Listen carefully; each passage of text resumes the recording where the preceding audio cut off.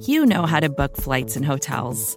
All you're missing is a tool to help you plan that unbelievable travel experience. That's why you need Viator. Book guided tours, excursions, and more in one place. There are over 300,000 travel experiences to choose from, so you can find something for everyone. And Viator offers free cancellation and 24/7 customer support for worry-free travel. Download the Viator app now and use code Viator10 for 10% off your first booking in the app. Find travel experiences for you. Do more with Viator.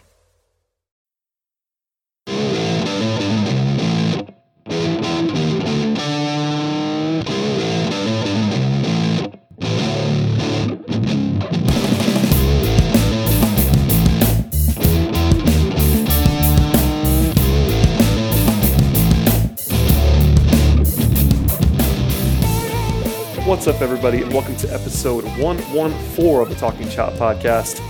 I am your host, Brad Rowland, coming to you live on the Sunday evening of Memorial Day weekend. And join me for the first time in far too long, frankly, it's the great Eric Cole. What's up, man? Hey, man. Sorry I couldn't come. Couldn't be on the show. What was like a week or two ago? You asked me. I couldn't make it. I was kind of covered up. So I'm glad to be back. Listen, I can't expect you to come on every single time I ask you. People have lives, including you, and you have a new venture even, which I'll let you talk about if you want to. But it's been busy for everyone, and I'm glad. Obviously, I'm glad that the Braves won on Sunday, but it would have been a lot different podcast had they lost Sunday and come into this podcast losing 5 out of 6 games. You know, winning is nice, although there is obviously a looming story as we record this. Just for clarity's sake, it's about 7:30 on Sunday, so we do not know anything right now about Ronald Acuna. We'll get to that in a moment. Aside from Acuna, what were your takeaways from the last couple of series? Because, you know, obviously Philly was pretty frustrated. They didn't really score any runs against the Phillies. Managed to get a win in there somewhere, but, you know, losing 2 series in a row here, not exactly ideal, I guess. No, it's not ideal, but I honestly didn't have like super high expectations from this road trip. Playing the Phillies, who are probably one of the better teams in the National League right now, at their house where they are like 19-9 this year, and then going to Fenway to go against the Red Sox, who probably are the best team in baseball right now. I mean, the Yankees are making a pretty good run along with a couple other teams, you know, the Astros and a couple others. But I mean, they're in that conversation, and I was just kind of crossing my fingers and hoping for a split.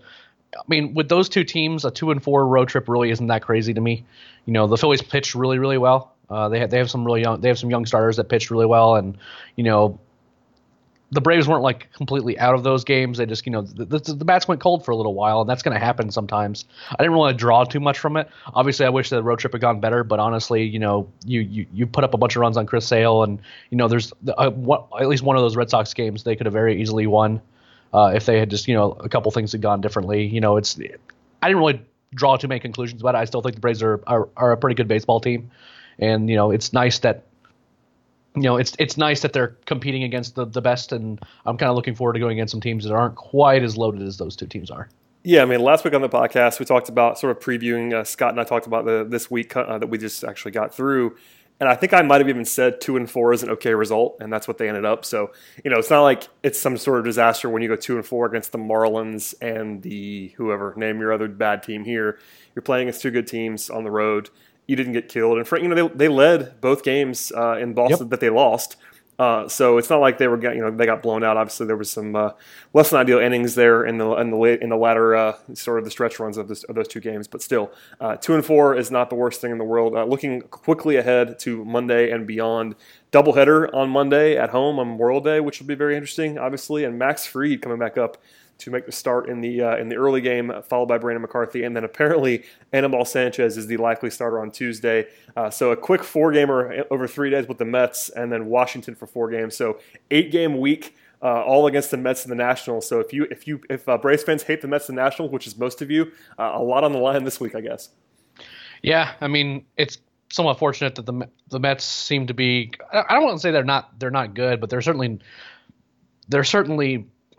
kind of a middling sort of team, and they seem to have been really struggling against the Braves. So that could be a good series for the Braves. The Nationals, I mean, it depends on which Nationals team shows up. Sometimes they don't look like they could be beaten by anybody, and then sometimes it looks like, you know, the Marlins or the Reds could sweep them. It just kind of depends on, you know, if Bryce Harper is hitting and, you know, kind of how the rotation lines up for them. So it could go a lot of different ways. It's going to be a big week for the Braves because they kind of want to make up some of the ground that they lost on the road trip. They want to have but beyond that, we'll see what happens, I guess. But ultimately, I think it'll be a good week. I expect maybe like a 4-3 or 5-2 week. I hope with maybe like a split in Washington or something like that. But we'll see. Yeah, I mean, anytime you have 8 games against, if not the 2 biggest rivals, 2 of the 3 or 4 biggest rivals, that's a lot to take in. And frankly, the pitching matchup in the early game on Monday is not favorable with Max Fried going against Jacob DeGrom. Even at SunTrust, quick turnaround as well with the 110 start on Monday. That's not a game that you're supposed to win necessarily. And then, of course, Washington, it looks like as of now, though, the Nationals will not be pitching Max Scherzer in that series, which is a win. I mean, obviously. He is a very good baseball pitcher. I mean, if you tell me that you're going to face the Nationals 4 times and you somehow miss Scherzer, that's very, very fortunate. So hopefully that holds as well if you're a Braves fan looking for wins. Okay, let's move on to the troublesome, terrifying, miserable story of the day, and that is Ronald Acuna, who I'm sure everybody's seen this by now, but suffered what looks to be a knee injury. I guess the Braves had described it as a knee and back pain, which is a very interesting release that they sent out on Sunday afternoon. So when he was running through first base. No official update. Again, as of now, it's 7:30 on Sunday night. So if you're listening to this later and there's an update, I apologize, and we will do what we can to update on the site. So if the news is better, check out TalkingChop.com. But what we know right now is not much. TBD on the timeline, and frankly, it was just more scary than anything. Sort of the options as to how bad this could be range very, very wildly. If there's structural damage, you're talking about a very long-term injury, and if there's not, maybe he misses. I can't imagine he's playing tomorrow. Frankly, after the way that looked, and he was able to get off the field under his own power, which is very nice to see. At the same time, it took a long time, and they even brought out a wheelchair, which is a choice that Boston made for some reason. So where are you at with this thing? Obviously, aside from just the existential dread of seeing Ronald Acuna writhing in pain, are you terrified? Where are you at with this thing right now? It looked really bad. It wasn't first of all, it wasn't a particularly good look because part of the reason he hurt himself is because he was trying to gesture to the umpire that he was safe, and then he was turned sideways and his leg bent in a way that a leg shouldn't bend.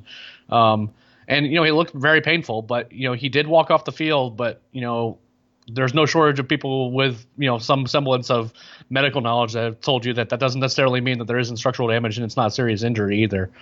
I have a tough time imagining that there won't be a disabled list stint for Acuna. Now, the length of that is what could vary widely. He could just be put on the 10-day DL if it's just kind of a strain. He dodged a bullet. He misses some time. But then there's also the chance that he might knees are tough. If there's a lot of things that can go wrong. So it's kind of hard to speculate too much.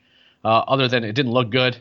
I was happy that he was able to walk off the field, but at the same time, that doesn't necessarily mean anything, and I'm hopeful that it won't be a super prolonged or even like a season-ending thing.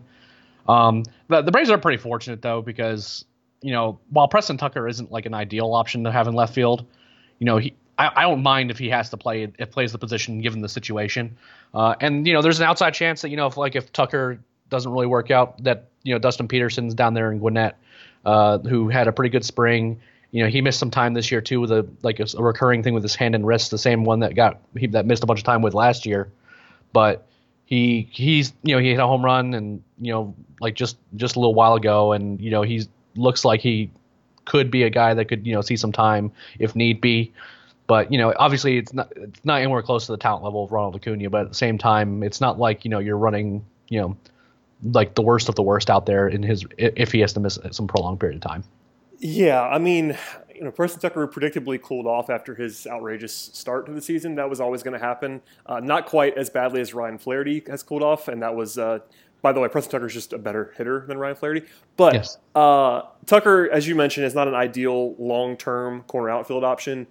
There are worse options, though, and I think Peterson might get a look, especially if Tucker were to struggle a little bit. And, if Acuna was out for a long time, they have to make a roster move of some sort, and you're going to have to bring an outfielder up of some sort. So it might be Peterson. You never know what they're going to do there. I'm kind of with you. Could also be Danny Santana. It certainly could be. And in fact, if I was making a bet, I would probably bet that, frankly. I think I would be a little bit surprised if they went to Peterson, only because if you go to Peterson, you have to.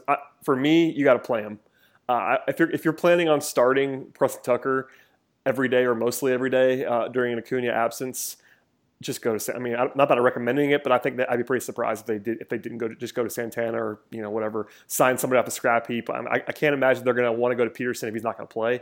But who knows at this point in time. And frankly, as you mentioned, I think I'd be a little bit surprised if it wasn't a DL stint, but it's not crazy that he could avoid a deal. It's at least conceivable, and we're going to sound silly regardless of what happens here, because we're trying to toe the line as much as we possibly can without information. And we record the podcast on Sunday night, so I want to get the podcast out. Ideally, I wanted to wait probably until tomorrow to record, just because it's a big deal. But at the same time, you kind of got to have to talk about it in the time frame that we're talking about it. So, if you missed the rest of the season, I wouldn't be blown away. And in terms of a shocking perspective, if he missed, I think it was it DOB? Somebody was talking about Bryce Harper's injury, looking similar, semi-recently. I think he missed 40 games or so.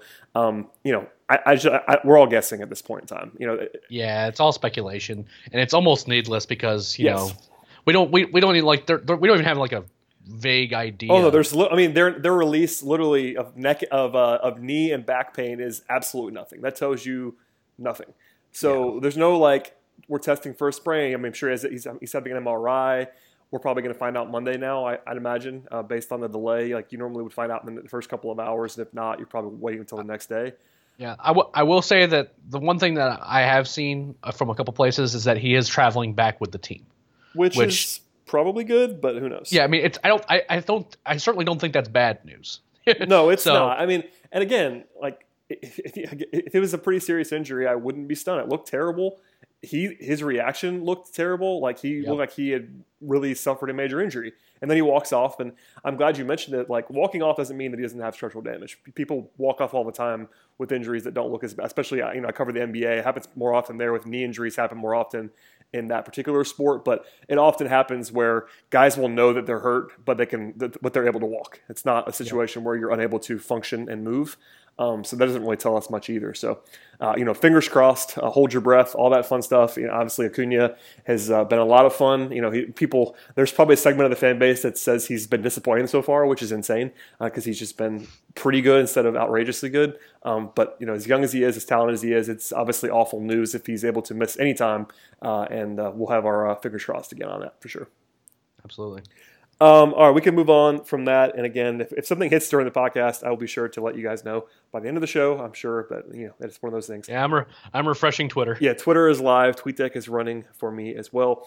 On a more positive note, injury-wise, Mike Soroka is apparently throwing a bullpen either today or tomorrow, according to reports, and is expected to make a rehab start later on in this week. Aside from just the sheer brilliance of that for your guy, Daniel asked a question on Twitter, and he asked sort of the one that's pretty obvious, is that basically how is the rotation going to work out with Soroka coming back and Gohara whenever he returns as well? Who's the odd man out? Because right now they have 6 starters plus Colby Howard looming in Gwinnett. So where are you feeling about Soroka? And then of course, what's the bigger question of who's the 5-man unit if you have to go with one? Well, I mean, just Fulte, Newcomb, and Tehran are going to be there. Absolutely. Those 3 are going to be in the rotation. I think the Braves are not being disingenuous in saying that they view Gohara as a starter going forward. I just don't know if that necessarily means he's instantly going to be popped back into the rotation. I understand what the speculation is, but I still don't think that. I think that they're going to kind of continue to have him in the bullpen for a while until they kind of have to make a decision. McCarthy is kind of a weird case because he's been pitching pretty well, kind of at times, and you kind of want to keep showcasing him because he's a guy that's on the last year of his deal. And we start talking about if you do want Gohara in the rotation, one of the easiest ways to do that is to be trade a guy who is on an expiring deal to someone else, and then put Gohara in. Especially if you think he's an upgrade, because then another team that needs him and you get an asset back. I still think Soroka will be in the rotation. It didn't seem like the shoulder injury was a super serious thing. It's just he was sore and he did the right thing. He's like, hey, I just don't feel right. And, they just gave it some time to rest and get healthy. And that's what he should have done. I don't necessarily think Allard is anything particularly eminent. He's been pitching really, really well down in Gwinnett, but they just have so many options right now. It just feels like that they're not really going to be in a rush, especially for a guy like Colby, who they kind of want to see how he holds up, in terms of his velocity and in terms of staying healthy and all that stuff, how he holds up over the course of a season. He might be. It might be the second half before we would see him, especially since that while some of the numbers have been good, some of the peripherals have only been okay. So you kind of want to have him work on some things. He hasn't been completely dominating his starts. He's just has really good command and knows how to pitch his way out of trouble, and that's certainly an asset. But at the same time, it doesn't necessarily feel like he's pushing for a promotion right now. If that makes any sense. It does. If people ask about Aller all the time, that's probably the answer I'd give him as well. I think there's no reason to rush him along right now unless you have a trade or something very weird, because there's no reason to push that guy like that. No one in the rotation is a walking dumpster fire. No, I mean, and there's a lot of guys like Gohara might be debatable as to whether or not Gohara deserves the shot in the rotation before Allard does, and. I think he does. I mean, it's not, yeah. And that's not a shot at Allard. It's like we've already seen But Gohara be pretty good in the rotation at the major league level. He's also older and as generally seen as more advanced. So it's not like, I don't know. I mean, I can't imagine they would go to Allard before Gohara at this point. That'd be pretty surprising. So, I mean, those guys might very well get shots, and those things happen where they just need a spot start here and there or whatever. But overall, I'm just not. I'm not. What it is right now is probably what it's going to be for a little while, and then McCarthy being probably the biggest piece that will probably not be in the rotation by the end of the year, and then depending on which Julio chooses to show up on any given night, we can determine what's going to happen with him going forward too. Yeah, I mean, from a peripheral perspective, Tehran's been the worst pitcher on the team this year, Yep. Starting pitcher on the team, I should say. McCarthy he had two really bad starts in a row. And aside from that, he's been really good the rest of the season. And I've long said that as long as McCarthy is healthy, there's no reason to think he won't be pretty good. He's been pretty good everywhere he's ever been, aside from when he's hurt.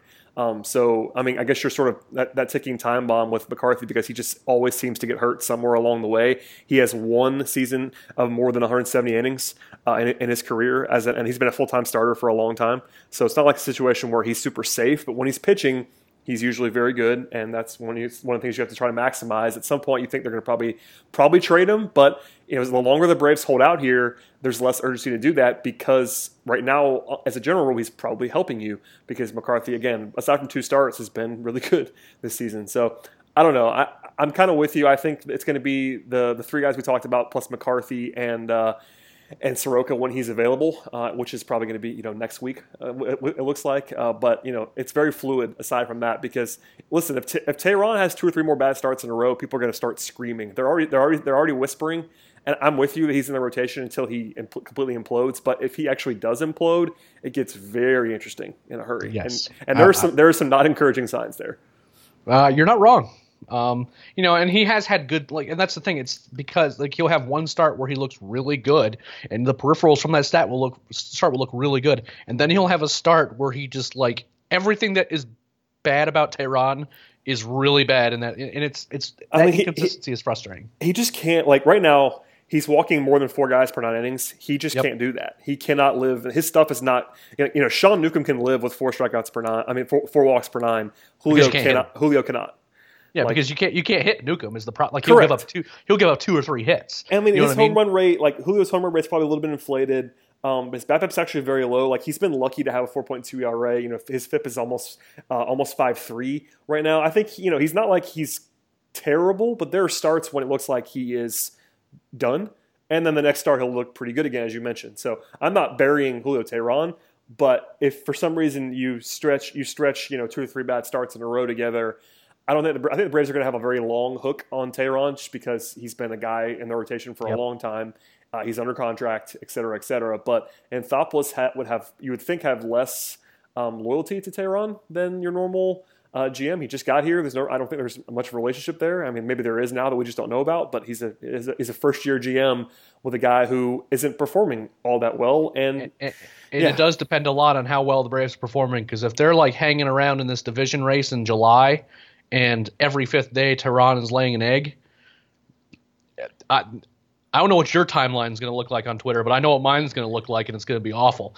I think they're going to be under a lot of pressure to make a change if he's struggling. Now, that's not to say he will, because he might not. That's what's weird about him is he'll have these 6-inning stints where he'll walk one guy and maybe give up 1 run, and then he'll have ones where he doesn't escape the 3rd inning. And it's what do you do?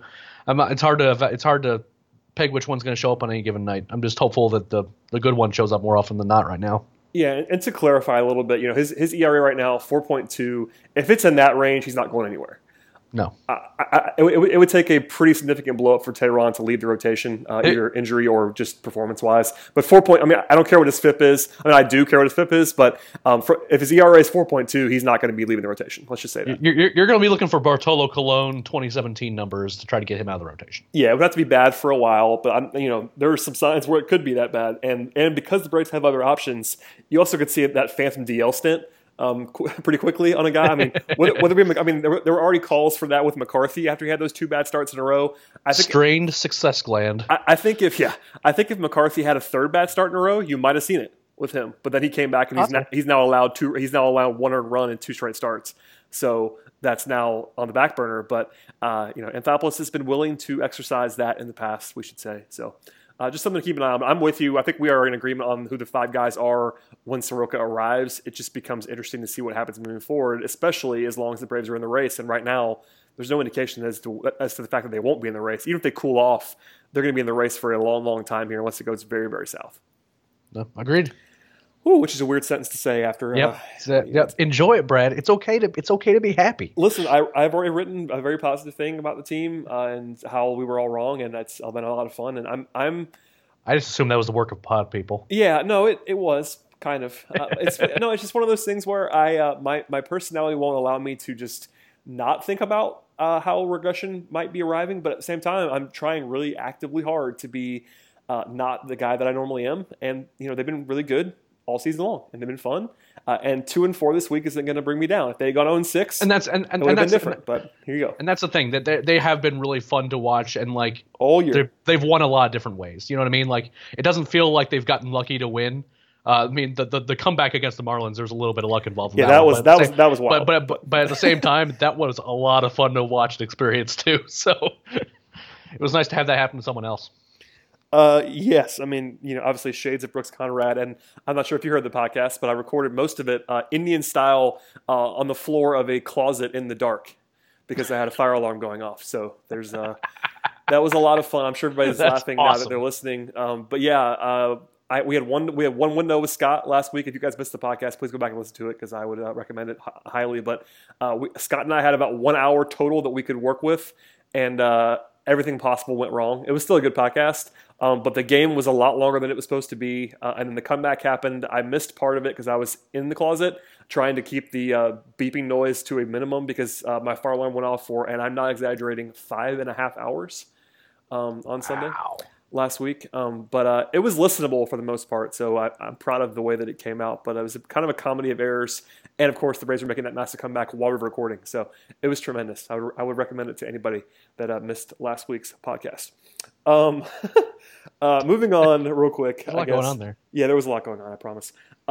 This is not a super recent report. It actually came out Monday, but it was after we recorded last week. It came from Nick Cafaro of the Boston Globe, who actually talked about how there is a quote, growing feeling among talent evaluators that Mike Moustakas could become a Braves target, end quote.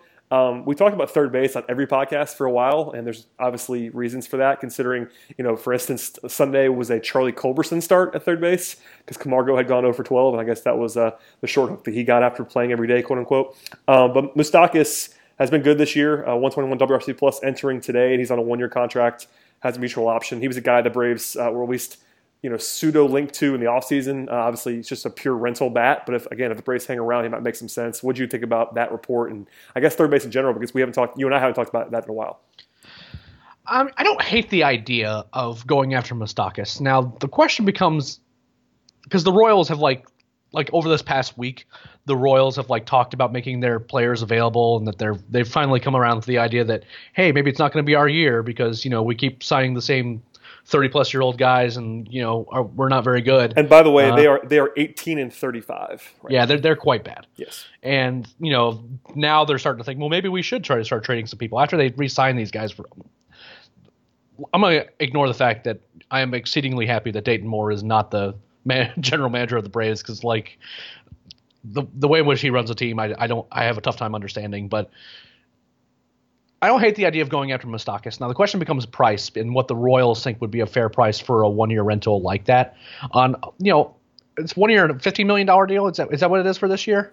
No, this year's even less than that. Yeah, it's next year's $15 million as a mutual option, but this year I think I'm looking up right now.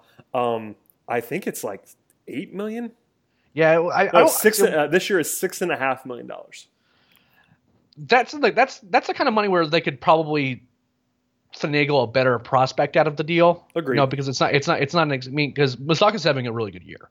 I mean, 121 WRC plus is no joke, and he's been a above average to good player for a little while now. So it wouldn't feel like that would be necessarily a bad call. Like the couple things just comes down to what the Royals want back for a guy that would ultimately be a rental, because whether or not the Braves would re-sign him to a long-term deal is a kind of a different question altogether. But probably not.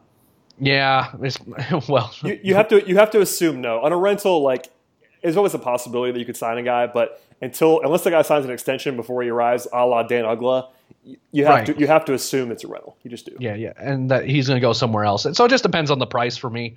What I'm going to be watching for probably over the next month or so, because I don't think that deal gets done until like really close to the deadline, because the Royals are going to try to get the best offer humanly possible for Moustakas if they're actually going to trade him. I'm going to watch this to see how much the Braves are actually connected to him, because this was just kind of speculation that, it just kind of makes sense. It just kind of makes sense that, Moustakas is a third baseman. The Braves need a third baseman, so therefore they will go after Moustakas. Not like the Braves are in active discussions or anything like that. I want to see some actual connections to the Royals and the Braves in terms of getting together on a deal, because if they're not connected, I think it's very likely that means that Austin Riley's getting called up this summer. And in which case, if the Braves are planning on calling up Riley, I don't know if they necessarily want to pay the price for Moustakas for a rental. And Riley's hitting really well right now. He had 2 more hits today, and he's, the homers were kind of all condensed into one game, but everything else, I mean, the average has been there, and he's still striking out a decent bit, but that's just kind of Austin. That's just part of Austin's game, and he's walking, and he's having good at bats down there. It's not crazy to assume that he might get called up this summer. Now, if Anthopoulos is wanting to pump the brakes on that, because Austin did start the year at AA. He doesn't have a ton of AAA at bats. So if they're wanting to say, hey, let's just give him the year at AAA, then a trade for Moustakas, assuming the price is right, makes a lot of sense. But if they're wanting to be aggressive with Riley and they really believe in him, you might not see the Braves connected to Moustakas really, as opposed to just kind of the speculation stuff that Cafardo and John Heyman are doing. If it's not anything beyond that, then I think it's likely that we'll see Riley in Atlanta. Yeah, I still think the most likely scenario is Riley, just because if he's good and it doesn't require a second team to sign off on a deal, like it's always easier to call up a prospect than it is to make a trade. That's kind of what it comes down to. Like, I think ideally, if I was the Braves, I'd be looking for someone like Moustakas on a rental, because even if you believe in Austin Riley, it's fairly unlikely that he'd be better than Mike Moustakas this season. And if you were trying to go for it, as the Braves might be trying to do, at least to some extent, if they're still kind of wild. Again, yeah, it's this whole prism is very strange, and I didn't expect to be here on Memorial Day weekend. But if the Braves are still hanging around the race, or leading the NL East and making a real run at things, I think it does make a lot of sense to go get a rental, especially at third base. That's the one spot on the diamond where you have a noticeable hole. Like, Ryan Flaherty is not very good. That's not a big surprise to anybody. Johan Camargo, I've never believed in, to the point of other people. And even if you like Johan Camargo, I think you have to acknowledge that he's not this great third base option. Like, he's not. I don't think he's ever going to hit like a top tier. I personally like Johan as like what we wanted Chase Peterson to be. Yes, me he's too. Like a super utility, can play him anywhere, and he won't be awful. You know what I mean? And he's the bench guy you want. That's a very useful player. And I think people think that I'm like crapping on Camargo, and that's really not the case. I just don't think he's a full-time if at third base, you really want a plus bat at third base, ideally, and he's not going to be that. I don't think he's going to be that. That's just me. I guess it's not impossible, but ideally, his bat is more of a middle infielder bat than it is a third base bat, in addition to everything else. So even if you really like Johan Camargo, I don't think he profiles as this perfect third base option, and I think the Braves probably agree. So, yeah. And by the way, he's the best option now. I would not say anything else. He's better than Ryan Flaherty. He's better than Charlie Culberson. He should play most days at third base right now. But it doesn't mean that you can't and shouldn't try to upgrade on him if you're trying to make a run this year, because that's the weakest spot on the diamond. There's no way around it. It's easily the worst spot really on the roster right now, starting third baseman. I think that's probably the worst spot on the roster. Am I crazy? I mean, there's a couple relievers that. Oh, sure, but I mean, I think you're kind of in the right spot. Yeah, I mean, it's not. And again, it's not a shot at anybody that's there now. I just think there's always, even on the best teams in the league, unless you're the Houston Astros, who are just absurd from top to bottom. most franchise, even the best teams in the league, have spots where they want to upgrade, and that's third base is a spot for the Braves. So that's just something you have to loom out there. So if the Braves are 10 games over 500 in July, I think they're going to trade for somebody. I really do. But I just can't project that over the ease of Austin Riley, because if Austin Riley was still hitting, he's coming up in September if he's hitting. I'd be stunned if he wasn't. You know what I mean? Like, I agree. When the roster expands, like, they're at least going to give him a shot. Here's my question about the Moustakas thing, right?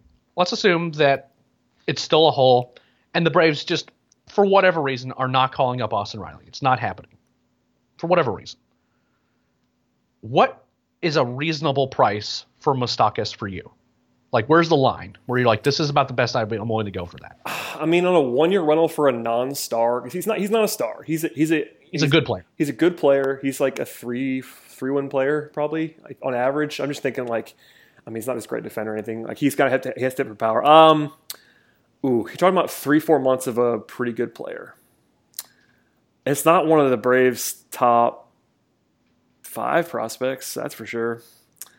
And that, part of this is unfair because the Braves have so many good prospects. Right. A lot of teams, like, their number 5 prospect probably wouldn't be enough for Mike Moustakas.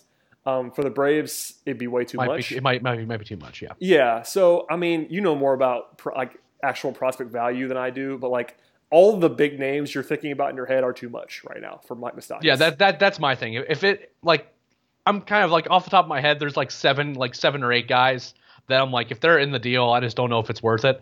But at the same time, like, towards the bottom of that list, I'm not sure if the Royals are even interested in trading him, just because they're the Royals, not because it wouldn't be fair market value.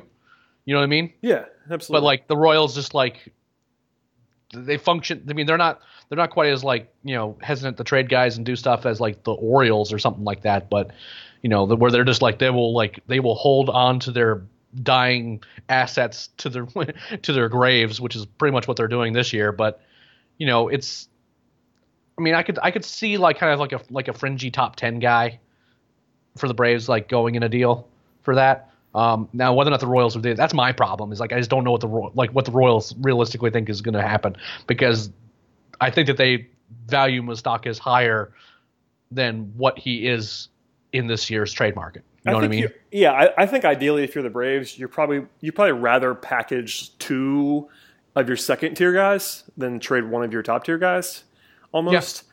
And again, you could speak to more of who those guys are than I could at this point. Like, I could throw out names because I know guys to some extent, but of course you're the prospect. Well, you say that, but here's the problem this year, just in terms of tiers. There's been so many promotions. Oh, that's true. From the minors to the major leagues, and like within the minor leagues, and kind of these varied performances, and like there's guys I still don't even know where I want to get a set, like who's actually good. There's guys I'm higher on than. I mean, I'm higher on than even that I was before the season. Like, I really think Bryce Wilson's going to be, probably one of the better pitching prospects in the system. But at the same time, would you trade Bryce Wilson for Mike Moustakas? Is the question. No, I would not. No. Okay. That tells you where I think Bryce Wilson is in the system right now. And I know you like him a lot, but, like, I mean, okay, think about it in your head. Your own list. How many guys does it get down before you wouldn't trade him before you wouldn't trade a guy for Moustakas? Is there 10? 7 to 8. 7 or 8? So Bryce Wilson's one of the 7 or 8. Interesting. 7 to 8 is not even in the conversation. After that, I'm not even interested in the conversation. After that, it's debatable. So because the problem with there's this mutual option that might not actually be the worst thing in the world, and 2, the money's right. You know what I mean? Like, he's not an expensive player this year. And if it was one thing, if it was like the last year of like a $15 million a year deal. But it's not. I mean, that part of the value that you're going to be getting from Moustakas is you're getting a 121 WRC plus, assuming he's still hitting like that, if not better. And you're getting him for less than you're playing Nick Markakis this year, who is also a crazy value. Yeah. I mean, Markakis has been out of his mind, which what I want to hear about is what trade proposals the Braves are getting for Markakis this year. I mean, that is fascinating to me. I do think it's interesting in some ways to think and like hear how the league perceives Markakis right now, because there's 3 years of Braves evidence of him not being very good, and then not terrible or anything, but just sort of an very very average kind of player. And then this year he's been out of his mind. Yes. It's 2 months, but it's now fully 2 months, and he's still doing it. So it's a weird setup. And he, $11 million on expiring is not a lot of money in a trade. Like, you're taking on probably, by the time the Braves would actually trade him, $5 million. Yeah, that's not very much money. No, it is not. So yeah, I have no clue. I mean, I think we have, for this exercise, we'd have to assume that Markakis is still hitting like this in June and July, which he's ending the season as a Brave, which is not where I would have put my money. Yeah, no, I would have been stunned if you told me he would still be on the Braves, frankly, like 3 months ago. But he's been as good as he could possibly be. So, and if you're the Braves and you're trying to win, Markakis, this version of Markakis is a lot better than any other option you have. So there's no urgency to trade that guy. I mean, if he cools off, it's a different discussion. But at this point, he'd have to cool off so much for anyone in the organization to think that he wasn't so much better than your other options, whether it be Peterson or whatever else. Like, he'd have to go into the tank. And I don't think that's going to happen because, even if you don't believe this, his baseline is a league average hitter. And if he's just that the rest of the way, he's going to finish with a 115 WRC plus, 120. Like, that's a really good player for a full season. So, I don't know. It's weird, man. Markakis is out of his mind. But, yeah, I mean, going back to Moustakas a little bit, like, I'm kind of with you. I think because the Braves are, in some ways, the Braves are loaded so much that it'd be easier to trade one of these guys. But on the other hand, they have so many guys who probably are worth more than he is. So, yeah. It's also desperation level. Again, like, the Braves aren't going to suddenly go all in on 2018 because I think Anthopoulos knows that 2019 was always the target and beyond. But if you're... And they might not have to. They might not have to just bet all their chips on this year. Well, and you don't have to. I mean, if all you do is Mike Moustakas at the deadline and maybe a reliever, that's not going all in. Like, but if they wanted to go all in, they could certainly get him. I mean, there's no reason they couldn't. But, like, I don't know. Trading one guy for Mike Moustakas, trading... the number 9 prospect in the system for Mike Moustakas is not going all in, but it's also, there's a little risk there. Like, you're putting some stock in 2018 because to this point, they have not done anything to emphasize 2018 as like a year that they're trying to go out and win. You know what I mean? Like, yeah. The Ronald Acuna thing, not starting in the majors, like, they didn't go out and sign anybody this offseason. And granted, nobody thought that they were going to be this good this early, and I don't care. In the front office, there's no way they thought they were going to be this good so far. But there's no indication one way or the other that they were willing to go in or not willing to go in because in the offseason, they didn't do anything. Well, to be fair, no one did, really. I'm with you, but and there was no. And by the way, I praised them for not doing anything. There was no reason for them to do anything because they have all these young guys. But the only bit of evidence that we have that they may not be all in for 2018 is holding Acuna down for 2+ weeks. That's the only thing that we have to go on, and that's not really that big of a thing to go on. It's just, I'm not sure if they win another game somewhere in the first 3 weeks if they have Ronald Acuna on the roster. But aside from probably not the way Tucker was hitting. No, Tucker was great. So that didn't bite them either. So like they're walking on air at the moment, the Braves, in pretty much every way, aside from knock on every wood about Acuna. But yeah, it's going to be interesting and to be sure because third base is the spot. We all know it doesn't have to be Moustakas, but there are other guys available. I think there was a smart thing that I read this week about Adrian Beltre being an interesting option. I would agree with that as sort of a break glass in case of emergency kind of option. There's Donaldson. There's all these. Third base is not. It's kind of weirdly the prime spot to trade for right now. So like the stars are aligning in a big way for the Braves to go out and make this move. I can't predict it. That's where I'll draw the line. Yeah, it's hard. It's hard to. I don't really have a feel for what Anthopoulos will do in like the first year in an organization because how he evaluates guys and how he's what I mean, like in terms of like how he values players, and it's not like a copy thing where it's like it's all about absolute value. You know what I mean? Like every trade that guy made he was like geared towards trying to get maximum value, even if that meant guys that were years away. Whereas Anthopoulos, what does he see the team as? You know what I mean? Does he think that this is a sustainable thing?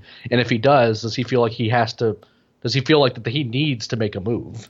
You know what I mean? Because there's still, I mean, that what beyond third base, does he really feel like that's going to be something that he needs to do, or he can wait, 2 or 3 months, get, not great production from there, and then call up Austin Riley. Now, Acuna being out is going to cause a little bit of a problem, because then you have Preston Tucker in there, and if he doesn't hit well, then all of a sudden the offense becomes a lot less scary. That is definitely true. Because you don't want left field and third base being a hole, because that means a third of your lineup isn't very good. Well, yeah. Plus, when you throw in when you throw in Swanson, is this not exactly an overwhelming offensive asset? And then Inciarte is still a below average hitter for the season so far. So yeah, you're getting in some weirdness there offensively if you have a couple more holes in your lineup. But hopefully Acuna is not going anywhere for a while, because he's been good this year. Before we get to the mailbag, anything you want to throw out there minor league wise? I feel like I've neglected the minor leagues recently, because that's just not my DNA, and you haven't been on in a while. So anything you want to get off your chest minor league wise? I know the draft's coming as well. We'll probably talk about the draft after the draft, because I'm not going to preview the draft, I don't think. Maybe I'll talk Carlos into coming on for 15 minutes, because Carlos Collazo, old friend of the program, is going to be on MLB Network. I'm so happy the for night him. of the MLB draft, which is insane for me. Carlos and I ran a website called ATL All Day together when he was in college, and I've known Carlos since he was, I think, 19, 20, somewhere in there. So it's kind of wild that he is going to be a television analyst, even for one night, but that's happening. So shout out to Carlos. Yep, I already told him that he has to shout out Talking Chop sometime during the broadcast, so I'm looking forward to that. In terms of the minor league side, Austin Riley's still hitting really well. Christian Pache connected for a home run, and he's stealing bases. I read somewhere that one scout said he was the best prospect that scout had seen this year so far. So that's obviously a good sign. On the pitching side, Bryce Wilson's been pitching really well. Kyle Muller, he got promoted to High A not too long ago. Right around that time when the Giants were sweeping the Braves is when he got the promotion, and he had a good start today. Kyle Wright's been really uneven, and it's a little bit disconcerting, because he looks good for like 4 innings. You're like, wow, this guy's didn't really pitch, and then everything falls apart for him. And I honestly don't know what to attest it to beyond this is a guy that really didn't get to experience full season ball and like the once every 5 days rotation until this year. And that's like really pitching one every 5 days, as opposed to, those 2 or 3 inning stints after he was drafted. So I'm hoping that, that kind of irons itself out. Giancarlo Encarnacion and Drew Waters down in Rome are really, really good. Drew Waters in particular, he missed some time with an arm issue, and he's come back, and all he does is just hit the cover off the ball. And he doesn't look like a guy who should be hitting the ball as hard as he does. The guy can run, he can play in the field. I expect him to make a big jump in the rankings. William Contreras and Giancarlo Encarnacion making big jumps too. Beyond that, there's guys like Travis Demeritte, who started off it was like 2 for 30 or something like that, and now he's hitting really well again, and he hit a home run today. So, I mean, there's a lot of fun stuff happening. It's just not kind of the same names we're used to seeing, so it's kind of hard to, everyone's like, what happened to the minor league system? Like, they're still good. It's just not the same guys, because a lot of the guys that we got used to talking about, they're playing in the major leagues right now.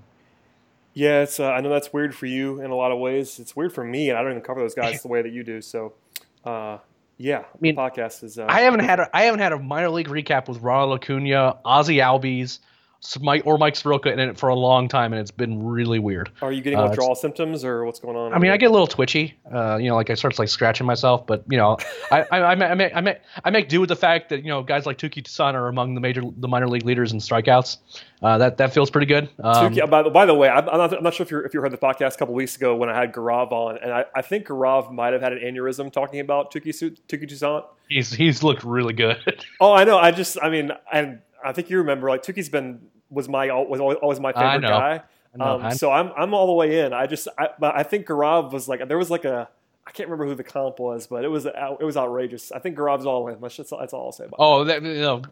The Gaurav has 2 modes. He's just not in at all or all in. He's on Drew Waters. he's on Touki. I mean, Touki was in a spot. I'm not sure if it was it was either bases loaded or second and third, and he reached back and reached back for 99, and the guy never had a chance to hit it. And I was just like, okay. So that'll do. Happened. Yeah, I mean, and with that, look, if you're throwing upper 90s with that curveball, it's over. Yeah, and he's he has he's changing speeds on his fastball really well. His changeup's improved. He has his times where his command is still not there, but when it's on, it's just there's just no hope. Just go home. Yeah, that makes all the sense in the world. Well, yeah. Okay, we can move on to the mailbag real quick. We've done a lot, so we'll probably go through this a little bit quickly. But first question comes from I think it's Ariston Bowers who asked. Basically, he realizes all the small sample size caveats, but how do we understand Nick Markakis' defensive stats being better than Ronald Acuna's defensive stats so far? Do we attribute it to Ender's range, or is there something going on with the picture of Acuna's defense or Markakis' defense? Just for context, before I let you answer, Markakis has 4 DRS right now, which is probably better than I think he probably is in general. And he's about break even overall defensively on Fangraphs and Baseball Reference in terms of their overall like WAR stats. Acuna is about break even on Baseball Reference, but actually is a pretty decently strong negative on Fangraphs defensively. So what do you see with your eyes? I think the small sample stuff is definitely out there because defensive metrics are like some of the worst things to have small samples on. But What do you think about Acuna's defense? And is Markakis suddenly better, or is it just sort of a weird sort of blip on the radar there? Well, for starters, I mean, there's the positional adjustment of left field versus right field. Yes. So, I mean, like Acuna is automatically penalized, like he is being handicapped because of the position he plays, regardless of how good he is at it or not. 2, I think that the Braves have kind of adopted a lot of the defensive metrics in terms of positioning, which I think has helped Markakis a lot, putting him in better spots to where he can actually like make plays because he's just not a guy that's going to range to go get them. And Markakis has played well. You know, I'm not going to say that he's like, you know, lights out in right field or anything like that, but he's gone back on balls that I would think that most of the times he wouldn't get to. And you know that's a shout out to him that he's played pretty well. But I mean, defensive metrics just in general, they generally lag behind in data, especially like defensive runs and saved and all that other stuff. And defensive metrics in general are really problematic right now with the way shifts and alignments are working. It's more problematic in the infield in terms of like, you know, like gauging a guy's range, because, you know, if you're shifting all the time, it's like your numbers look weird and all this other stuff. So I'm a little bit skeptical I'm becoming more skeptical of defensive metrics than I used to be, and I'm trying to trust my eyes. You know, Acuna's had a couple times where, you know, he maybe bobbled a ball here and there, and when he's only been up for, you know, less than a month, you know, it's those things are going to stand out more than they would normally. But at the same time, if you're asking me who's the better defender right now, Acuna or Markakis, I'm still going to say Acuna. But at the same time, Markakis has played well. So I mean, I'm overall, I'm just very pleased with how well Markakis has been playing. But, you know, in terms of like, you know, when a ball's being driven and you have to run and go get it, who do I want, Markakis or Acuna? It's not even close. Yeah, I do think that's a good, important point that you put out there about the positioning. That's really helped Markakis, because if you had to find a weakness with him, it was always going to be range. That's something Markakis, you know, I think he had that obscenely long errorless streak, because if he gets to the ball, he's going to catch it. It's not like Markakis is some disastrous outfielder. He just can't really get to balls. But if he's in a better placement, that really helps him. His arm's not great either. And listen, he's not some lights-out defender, but it's better than it has been. And I'm with you. I think Acuna is better. That's not news to anybody. But, you know, Acuna's young, and he's not a perfect defender by any means. He has strengths and weaknesses at this point. I think he's going to be awesome. Maybe even pretty darn soon, but he's already good, because his range and all that. I mean, his arm is obviously like leaps and bounds better than Markakis' arm. So yeah, I think it's a lot of small sample size theater. But Markakis has been a little bit better, and Acuna he'll be fine. Let's not worry about Acuna's defense at all. By the way, I pulled up Markakis' Fangraphs page to talk about his stuff here. Still has more walks and strikeouts on the season. Whew, he's been awesome. Yeah, he's been real good. Yeah, I mean, I'm the dumbest man alive. If you want to listen, every tweet I get about Markakis is probably deserved. I will say that I was right for 3/4 of the contract, but the last quarter I'm going to be very, very wrong, it appears, and that's fine because he's been awesome. Yeah, that's the kind of wrong I have no problems being. Yeah, I'm good with being wrong on the more negative side. That's okay with me. All right, last one. Good friend of the program, Patrick Mollett, always asks good questions. He says, all World Series teams need elite relievers nowadays. Wouldn't $15 to $20 million for Craig Kimbrel over 4 or 5 years be worth it? Or do you see the Braves getting a bunch of above average guys instead of one elite reliever for Brian Snitker to misuse? That was Patrick's words, not mine. But Kimbrel's been an interesting topic, sort of on the internet, you know, for obvious reasons. You know, the Braves played the Red Sox this weekend, and Kimbrel was obviously a former Brave. So it doesn't always have to be Kimbrel necessarily, but what do you think about the prospect of the Braves maybe getting into the market for an elite reliever? And then I guess if you want to talk about Kimbrel separately, go ahead and do that. I'm not sure if that's necessarily like in terms of like a really like shutdown reliever. That's where I would want to put my money. In terms of that kind of money, because the reliever market's like you either have to pay like crazy, like that $15 to $20 million a year or something like that, like some crazy amount of money, or like you're not paying anything at all. So I'm not sure if that's necessarily where I want to put my money, just because relievers. I mean, I love Craig Kimbrel. He's the best reliever I've seen live. I feel pretty certain about that. And I'd love to see him back in Atlanta, just in terms of how the money would work and what else the Braves need to be doing in the offseason and things like that. I'm just not sure if that's where I'd want to put my money. But at the same time, if he's wanting to take a little less than that and come back to Atlanta, I'm in, because he's incredibly good. I like some of the relievers that the Braves have. I still like A.J. Minter, and Shane Carlsbad and Dan Winkler, both the Red Sox series notwithstanding, have both been incredibly good this year. So I like those guys in the bullpen. But, if you have a chance to get Craig Kimbrel and it's not for an obscene amount of money, then I'm in. Yeah, I mean, I'm with you. I think I would avoid big ticket deals for pretty much any reliever. Kimbrel, that's where I am. I mean, especially for 5 years. Yeah, there's no way I would give anybody 5 years. There's basically been one closer in the history of baseball worth 5-year deal at Kimbrel's age. Kimbrel will be 30 on Monday, actually on Memorial Day. He'll turn 30. Unless you think he's Mariano Rivera, nope. That's the one guy, basically. And listen, Kimbrel had the bad year 2 years ago where he suddenly forgot how to throw the ball straight. But 2017 he was utterly unbelievable, ridiculous, fantastic. This year he's not been quite as good again. He's still very, very good. But I would not be giving any reliever, and this is not a shot at Craig Kimbrel at all, a 4 or 5 year deal at $15 million a year. I wouldn't do that. I wouldn't. I don't think I'd give that to Kenley Jansen. I wouldn't give that to anybody. They're just too volatile. It's too volatile of a thing if you're the Yankees or the Dodgers, then you can do that, because if it doesn't work out, you're okay. You just paper over it. If you're the Braves, you cannot afford that deal if it goes wrong. With the caveat that Liberty Media can afford it. It's just that they probably won't choose to suddenly spend like the Yankees and Dodgers. I think people have said that to me. And I never want to say the Braves can't afford stuff, because they absolutely can, but at the same time, they're not going to. So we have to be realistic about what they're going to do.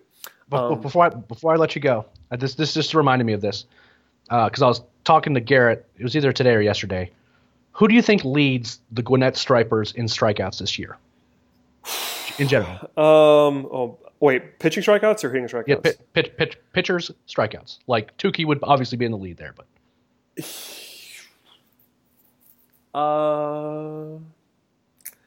I have no idea. You're never going to guess it. That's why I'm not going to even try. Reliever Evan Phillips. Oh, I would have thought about that a little bit, just because that was the other guy that Gaurav was fawning over on the podcast, and I knew he'd been really good this year. I would not have guessed that, but I'm not overly surprised. All he does is 1 and 2 inning stints where he strikes out the side at least once. That's all he's done this year, and he has upper 90s fastball and a breaking ball that is legitimately good. Now the question becomes if he's Mauricio Cabrera, because he's definitely had some walk issues in the past, but this year he's been really good. Yeah, last year combined AA, AAA, he walked a lot of people. I'm trying to do the math in my head. 34 walks in 51 innings. Yes, which is really, really bad. Yes. But this year, only 3.5 walks per 9. That's you can live there. That's fine. If you're striking out 13, and it's a live arm. It's not like a junk baller that figured it out. Sure. So he seems like a potential end of the bullpen kind of guy. And by the way, you still have Minter, you still have Winkler.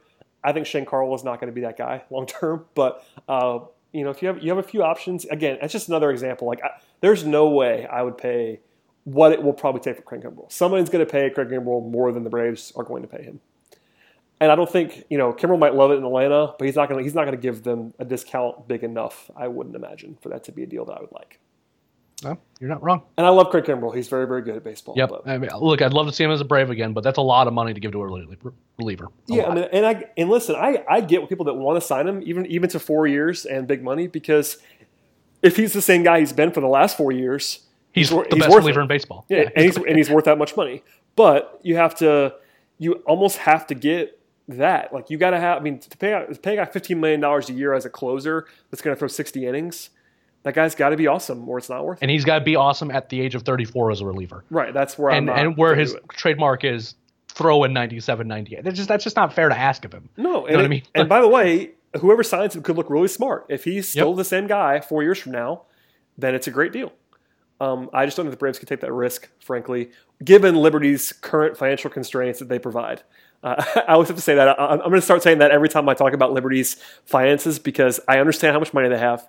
I get that they could suddenly be the Dodgers if they wanted to be, but they're not going to be doing that. They're just not going to do it. So I'd rather be realistic and talking about what they're going to do rather than what they actually could do if suddenly Liberty had a CEO that wanted to just be a huge Braves, throw the money out, Ted Turner. Everything the Liberty media is doing is trying to make money, decrease their debts, to not have a bunch of money on the books. They're trying to make money. Because they're trying to make money, and they're trying to make the Braves as an asset a very valuable one, either in terms of profit or, if maybe the conspiracy theories are right and they're trying to sell the team and it's easier to sell them on not having a ton of big contracts on the books. And I totally understand, especially if you grew up in the age that I did and Ted Turner was the owner of the Braves and just spent money, it's a lot more fun to have an owner that's one person that wants to win.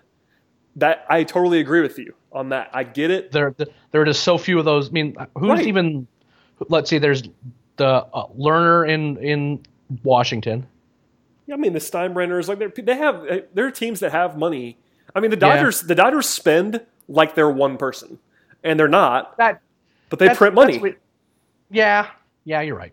It's the same thing as Boston. The Dodgers kind of spend like the crazy billionaire or something. And the Red Sox do the same thing. I mean, that's not one person either. But I just think as long as the Braves are owned by a media conglomerate, they're not going to spend like that, because unless the only way that happens is if SunTrust Park is suddenly Fenway and they sell out every game all season long, then that's different. Because if you're creating revenue on the level of Boston and New York, they'll spend more money.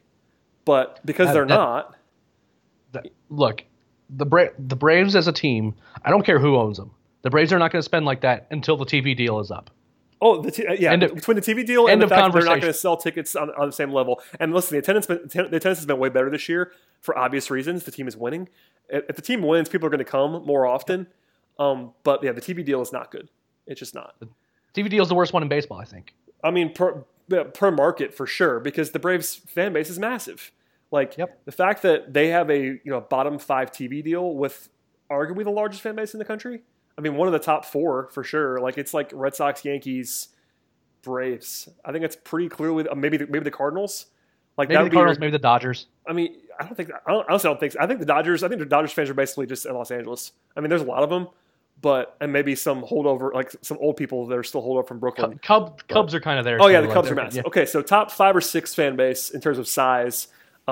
Grant, and again, all the caveats in the world, they're not all in Atlanta. That's the big thing about the Braves fan base. And it's kind of like the Cardinals. They're more regional. The Cardinals have that whole middle part of the country for the most part.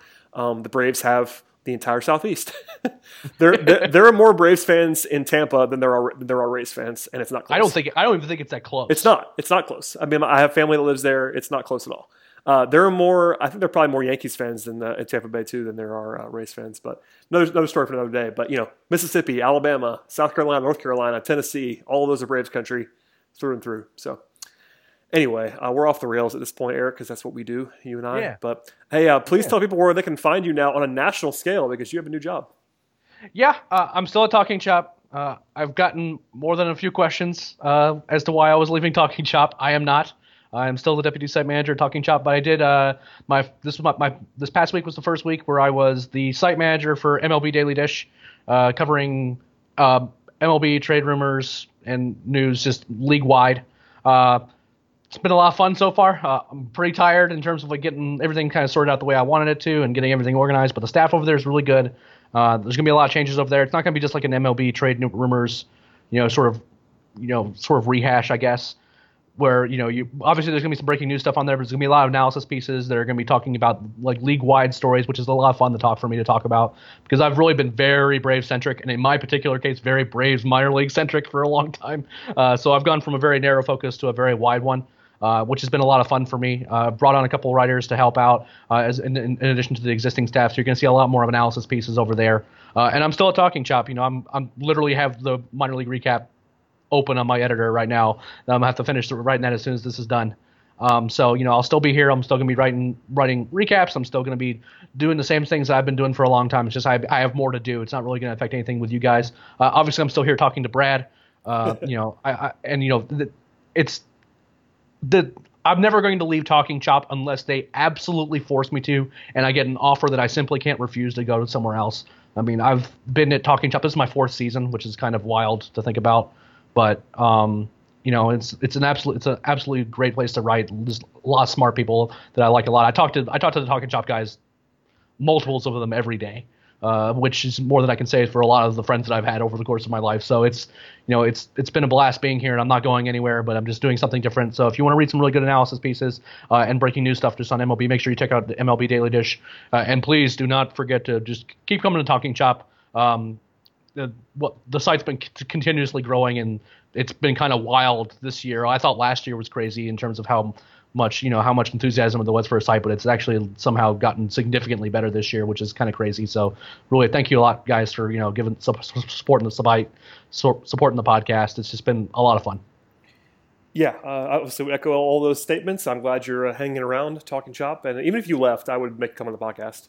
Just because you have to have something else. You have to at least talk about the Braves. Like, I have the easy job. I mostly just talk. I do a little bit of writing every once in a while and game stuff, but mostly just have to spew my thoughts on this particular medium with you. So thank you, Eric, for joining me, as always, my friend. Please subscribe to the podcast, everybody. I really appreciate everybody that did that. Leave some feedback, as well as checking out the actual site post, because that'll let you know what we're actually going to talk about on the podcast. Even when we're rambling, I'm usually pretty good at catching up on all the things that we actually hit. So if you want to sort of bounce around, please go ahead and do that as well. Anyway, thank you, Eric. I appreciate it, man. We'll do it again. No problem, man. Enjoy the rest of the NBA playoffs. I know this has been kind of a pretty exciting time for you, even though the Hawks are definitely not involved. Oh, they are definitely not. And momentarily, I'll be watching LeBron in a Game 7, so there could be worse things in the world. And by the way, no Acuna update as of 8:36. We managed to get through an hour without an Acuna update, so I'm sure by 8:50 when we stop recording, there'll be an Acuna update. Yeah, right when it posts. That's what happens to me. It's gonna be we get an injury update one way or the other, and there's gonna be a trade rumor associated with Ozzy Albies, and your mentions are gonna be a dumpster fire. Yeah, I mean, last week was kind of a perfect example. And, on top of the fire alarm, I was basically just operating the whole podcast, and so was Scott, on the assumption that the Braves were going to lose a game because they were down by 6 runs, and then they won. Let's see, the bottom of the ninth, it was 9-4. Yeah. So yeah, I mean, it's I think that they win that game 1% of the time, and of course it was 1% of the time where I'm recording a podcast during the game. And that's a reminder, Eric, that we should always wait till the games are over. Nah. Just let it ride. Just let the hate rain down on us. It's fine. It's totally cool, and I'm very glad we made it through this whole episode without a fire alarm. So before that stops being the case, let's sign off here. But follow Eric on Twitter at Leprechaun. Follow the site on Twitter at Talking Chop. You can follow me if you want to. I can't imagine you do, but at BT Rowland, and we'll see you guys next week.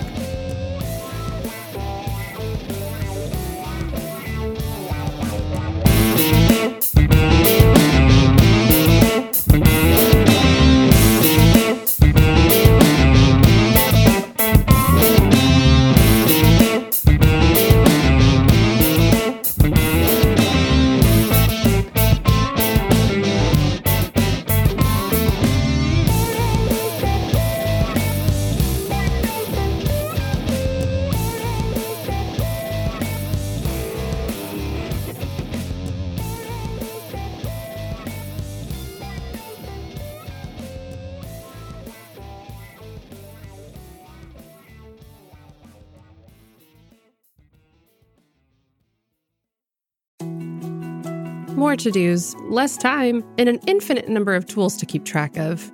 Sometimes doing business has never felt harder, but you don't need a miracle to hit your goals. You can just use HubSpot, because their all-in-one customer platform can make growing your business infinitely easier. Imagine this: high-quality leads, fast closing deals, wildly happy customers, and more benchmark-breaking quarters. It's not a miracle, it's HubSpot. Visit HubSpot.com to get started today.